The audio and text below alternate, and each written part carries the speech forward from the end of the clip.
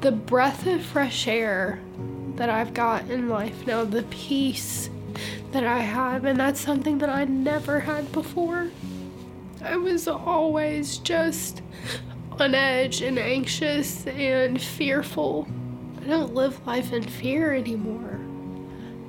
Now I know that no matter what happens and no matter what comes, I'm going to be okay. Welcome to the Jesus Calling podcast.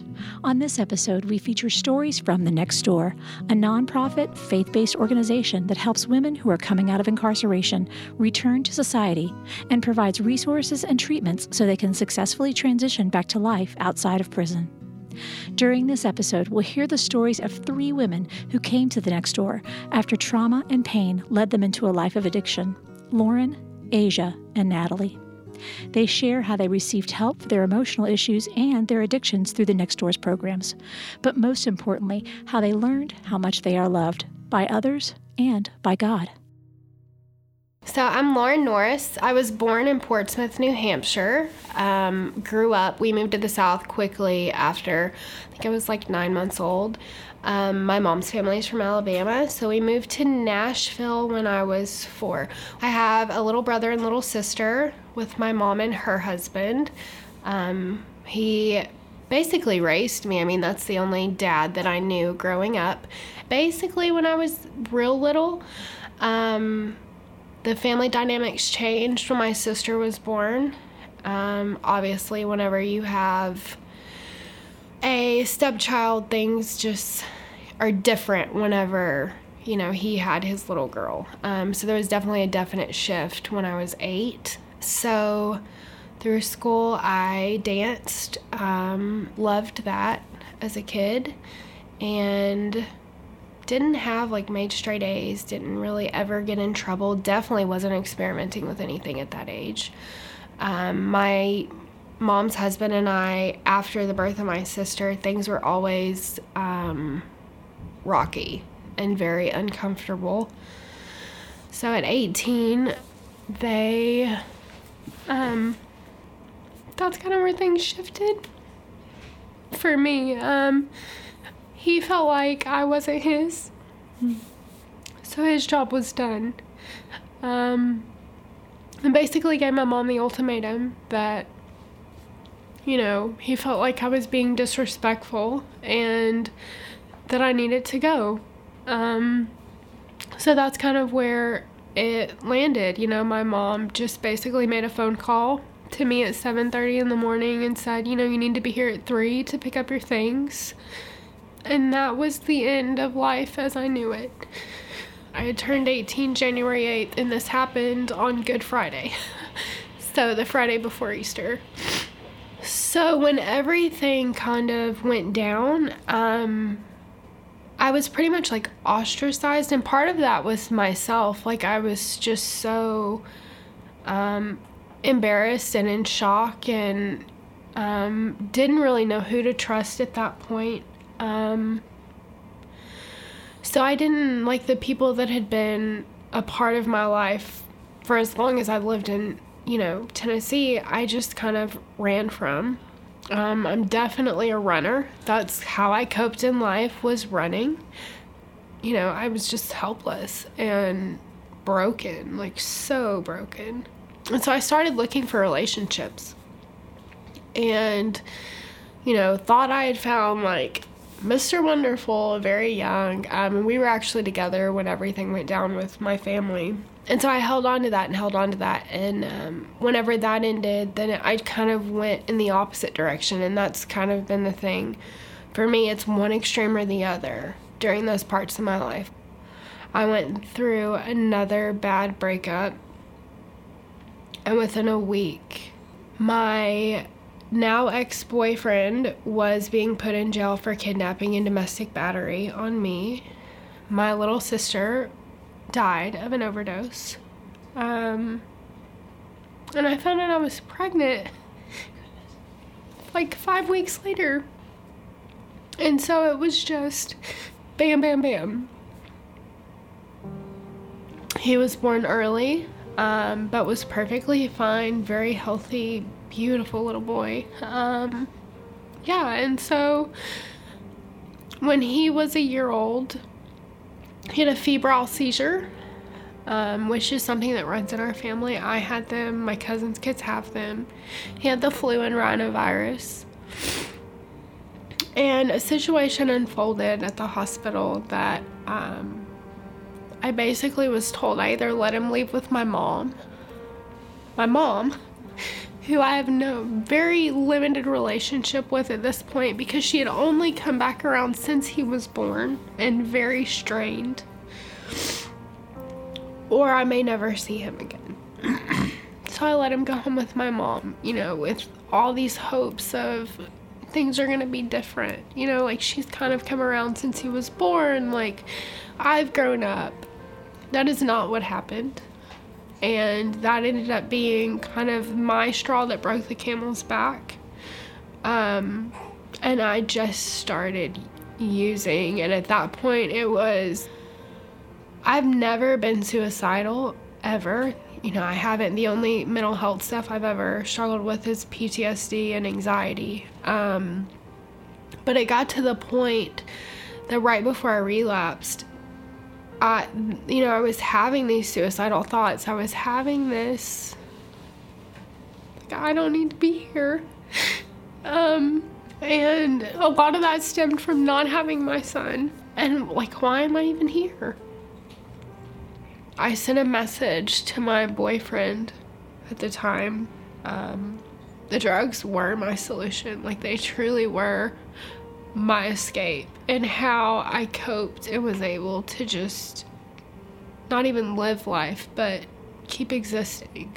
And just said, I know exactly what I need to go get, exactly what I need to do. Like, I don't need to be here anymore. And that scared him. It scared me the next morning that I had even sent it, but that relapse truly saved my life, because if I wouldn't have picked up and used, I couldn't handle the pain that my life was. So my relapse numbed me out enough to get me to the next door to get a different answer. The next door has completely changed my life. I had to find me again, and I think in all those years of running, like, I had run for myself, and I didn't even know who I was. Like, I didn't know what I liked. I didn't know what I wanted to do. It was just empty. Like, everything was so empty. But so, like, there's a difference in guilt and shame. And, like, guilt is, I feel bad for something I've done, but shame is, I feel bad because of who I am. The big prayer of my life had always been, like, I wanted to feel God's love. Like, I wanted to just experience that. I never felt like I did. And so now that I'm a little further removed from the trauma, like, God saved me over and over and over. But now it's mesmerizing to me, the things that can happen whenever we start showing up for ourselves. Because God really shows up when we get out of the way and let him. And so that's kind of been what life has been in the last almost 8 months is, who do I need myself to be? What kind of mom do I want to give my kids? And what is God calling me to be? And what is God opening doors for me? And it's changed everything, like just surrendering to that and knowing. And I blamed God for a lot of things. And I think that was the big thing. Like, my prayer to always feel God's love, I couldn't feel it because I was still so angry. And to get to the place where I could say, like, God, I'm angry with you. Like, I've attached all these things that people have chosen to do, and I've blamed you for it. And I've thought you did it. That was a big lie that I had to break. And I had to let go of, I may never have my family back the way that, I think it should be. And today I can finally say I'm okay with that. God just keeps showing up and bringing me other people and new family. And, like, I have no family support now. So as of right now, there's not been restoration to that relationship. That doesn't mean that it won't come. That's definitely one of my biggest prayers, is that one day it looks different. But it's definitely given me a huge appreciation for family and my new family now. My life is so covered in grace. And like, I tell people all the time, like, if you want to see like what God can do and the redemption, just like meet my daughter, you know, like ask me, because I didn't even see it while it was unfolding. Mia was not planned, but she was definitely very wanted. I have never believed in abortion, and I tried to force myself to go through with that. At that point in life, it was like, I don't even have my son back home yet. How can I bring another one into the world? You know, what is my mom gonna think? That was the big thing. What's my mom gonna say if I have to walk into court pregnant, fighting for my son? And God really has a sense of humor, because while all this was going on in my life, there was no physical way to get one done in Nashville anyway. While I was trying to force myself to make this decision. And I'll never forget a friend who is not very religious and not spiritual I was asleep on the couch at her house, and she hit me in the leg, and she said, "There's your sign. God said you're having this baby." And it just, like, I don't think she even knew what she was saying, but it went straight to my heart. So of course at that point I've relapsed, and I'm, you know, pregnant and don't know what to do. So finally, you know, when I just got miserable enough and things kept getting more and more out of control, I came to the only place that I knew to come, and I just showed up on New Year's Day at the next door, and just said I need help. And so they took me in, and I'll never forget walking in this building and just taking the biggest deep breath, because it was like coming home again. And that was something that I hadn't had. You know, I didn't have a home, and that's what they've become for me. And after my interview, they walked me into a 2-bedroom apartment, and the most mind-boggling part for me was there was a crib in the 2nd bedroom. And I just hit my knees, and God was like, "I told you, just wait." And he just keeps doing that for me. Whenever I finally stop trying to save myself and let him save me, he does it so much bigger than I could have ever done for myself. We moved in on Friday. I jokingly said, "Okay, well, she can come now. You know, we have a home." She saved my life, but the next door saved hers, and gave me the ability to be her mother in the way that she deserves. She's changed everything about my life. I see so much more of God's grace. I had so much fear, you know, that I was gonna have her, and that like DCS was gonna show up and they were gonna take my baby, and they, you know, like I could have done all this work and it could have not even mattered. God has blessed me so much and honored the hard work that I've done, and more the surrender. Because for me, it's just, I've just gotten out of my own way. And I've had to learn to listen to that soft voice that sometimes is that intuition, and sometimes, you know, it's somebody else. And that's a big thing Jesus Calling has given to me, you know. That's something that anytime I'm having a bad day, like, that's just what I go to. In treatment, they give us all one. And so that was the book that I started using to start, you know, reinserting quiet time with God in my life. And so when it started, it was just really small, you know, it was just reading that. That's all I had. I had that in the Bible.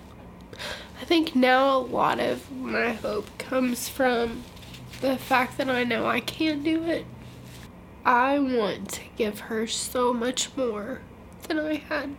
And for God to basically say, "This is your little girl, and I still trust you to be a mother. was enough to just breathe so much life back into me.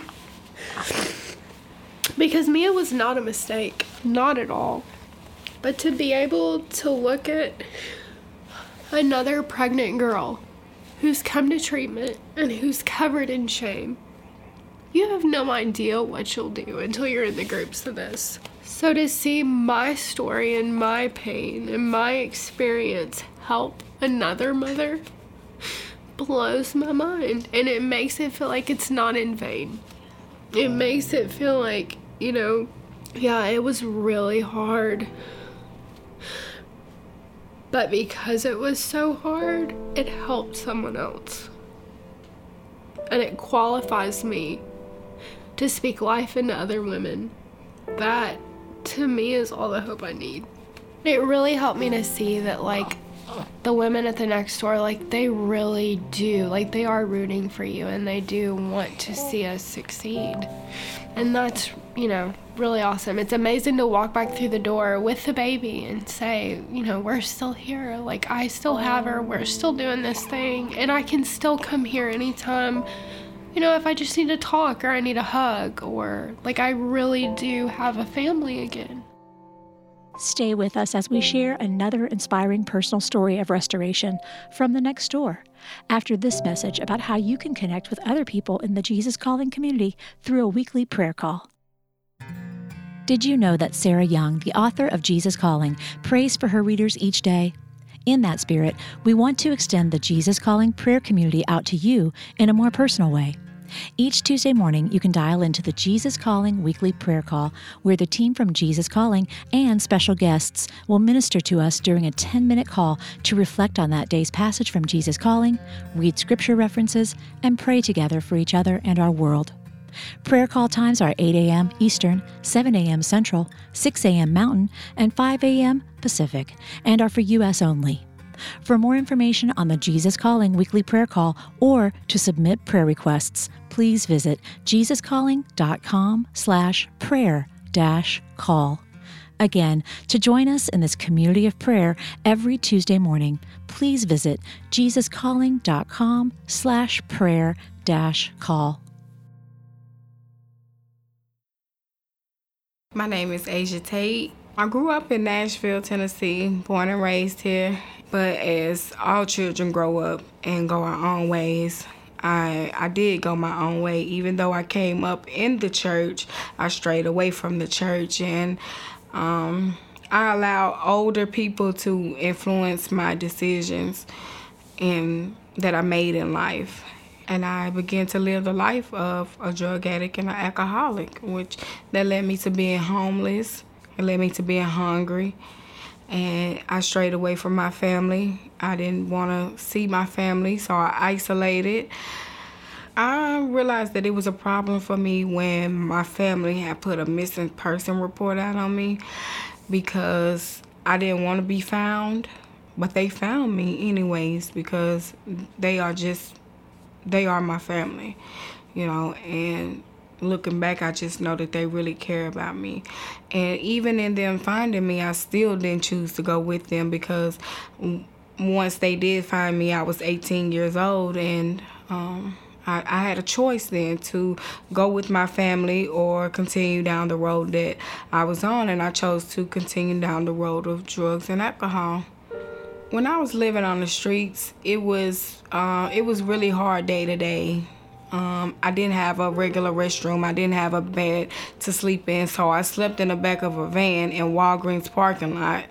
And then eventually I got tired, and I knew that this was not how I was brought up. I have no business on these streets, because I began to see how other women were being treated and held hostage, and just men were just taking and using them for their bodies and things. So I knew in my mind that I did not want to become that woman. The first time that I realized that I had a problem and I knew that it couldn't continue was when I was driving back down the highway, and I hadn't slept in about 5 days, and I ran off the side of a cliff. And when I ran off the side of the cliff and crashed the car, I ended up finding out I was pregnant with my first child. And that child was an absolute angel to me. She saved my life. I actually went back home to live with my mother for a while, and then I applied for my own place to live. And once I applied for that place to live, I've been there ever since for 11 years now, because I knew how it felt to be homeless and hungry. And if it was up to me, my child is not going to be homeless nor hungry. I had suffered some loss. I suffered the loss of my brother, and he's a very big part of my life. He was and he is a very big part of my life. And once I lost my brother, I had turned back to drugs. So I lasted about a month out of rehab, and then I was back drinking and using drugs, because that was the only way that I knew how to cope with the pain. And when you cry for months at a time, and then you see your mother's tears and you can't do nothing to help it or stop the pain, all I knew was to drink and drug. It got to the point where I couldn't even stop myself from using, and I was carrying a baby. That's how serious it was. And that's a lot of what led me to the Next Door, because I have a child. My son was born with drugs in his system. So, that calls for the state to get involved in my life, in mine and my children's lives. So once my kids were removed from me, I had an option of going into rehab. And the Next Door was the first place that we called. And the Next Door, we did an application, and then they accepted me. Now, when I first came to the Next Door, I walked away. But I came back 3 days later, and they brought me in, they welcomed me in, and they rushed me through the process. I don't know if they were afraid that I was going to leave again, but they rushed me through the intake. And I'm so grateful that they took me in, because I came that morning, bags packed. I didn't know if they were going to turn me away or if they were going to accept me, and they told me to come on in. When I came to the Next Door, I found a greater relationship with God, and I felt him in this building. And the first day that I came to the Next Door, they were like, you don't have to attend the meetings, you can rest, and all these things. But something inside of me just kept saying, go to the meeting, go to the meeting. And I sat there, but my feet wouldn't stay still, so I got up and I went to the meeting. And when I got into that meeting, it was a lady speaking about how her family had to raise her children because she chose to use the drugs. So her kids have been taken by the state and given to her family. And I was like, wow, this is my situation. My kids have been taken from me, and I don't want my family to have to raise my children. I don't want my kids to have to go into the system and be moved around or separated, and God knows what happened to them. So when I heard what she said, that let me know that I am not alone. I am not the only woman that is going through this, and it's a community of us that are able to help one another get through our situations. So I began to change in the Next Door about the third day here. About the third day here, being in group, and I like hearing we would read the Jesus Calling at the beginning of group. And every day that we would read the Jesus Calling, it would just fall right in line with what was going on in my life. And today it's still falling in line with what is going on in my life. Like, in the middle of my struggles, I know he's there. While he's strengthening me, I know he's here with me. This passage is from August 21st. And it says, wait with me for a while. I have much to tell you. You are walking along a path I have chosen from you. Do not worry about what other people think of you. The work I am doing in you is hidden at first, but eventually blossoms will burst forth, and abundant fruit will be born. Stay on the path of life with me. Trust me wholeheartedly. Let my spirit fill you with joy and peace. I was really hurt. I missed my children the entire time that I was in treatment. You know, I've never been separated from my children, so to be separated from them was a great deal to me. But I had to realize that coming through the next door, they're going to get a better mother. They're going to get a better part of me, you know. And my relationship with my family, my mother and my father, is better than ever. I love my mother so much, and I know she never gave up on me, and I know that they pray for me every night. It's no doubt in my mind that they do not pray for me, because I am here today. And I'm just grateful to my mother and my father that are here with me, who stand behind me with everything that I do. I just want to be able to just inspire young children that they have options and that they don't have to go down the routes that are what they think are already paid for us. There are other options. There are other ways out of the lifestyle that what we see growing up. So I just want to be able to just be a voice for the children, for the community. I mean, even if an adult wants to change, I just pray that I'm able to just reach out and touch them, or they hear my voice and know that there is hope. If I could give someone just a little bit of hope, I would let them know that they are not alone in this situation. It is a community of us that are willing to love on you and help you and pray for you, hold your hand, whatever you need, and let you know that there is a God and He is real. And all you have to do is just hold on to His hand and He will do the rest. Hold on to Him and He will lead you where you need to go. We're wrapping up our stories from the Next Door by talking with Natalie, a graduate of the Next Door who now works there as a certified peer recovery specialist and is helping women like herself who struggle with addiction and despair by showing them that God has a plan for their lives, no matter how hopeless they may feel. She talks about how Jesus Calling helped her realize this truth for her own life. My name is Natalie, and this is my second day at the Next Door as an employee.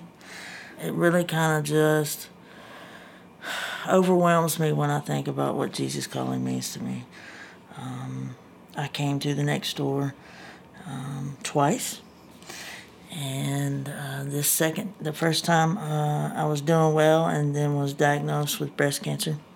Through the whole process and chemo, mastectomy, I was on medication and then relapsed. So I found myself back here the second time, and if it weren't for the Next Door and introducing Jesus Calling, I wouldn't know what this was all about. So I started reading it, and I had lost 13 people in 2017 alone to drug overdose. And so I was already in a really bad place when I got here. I was very angry with God. And even though I knew about God for ever since I was little, because I come from a church background, but I was very angry with Him and really did not want anything to do with Him. I didn't know what that relationship was really about. And so I really got to a place where I just wanted to give up. And if there was a God, wherever He was at, I needed Him to know how angry I was. So as I read Jesus Calling, and it started to get a little easier to understand some things in my life, after losing all these people, I began to shut down.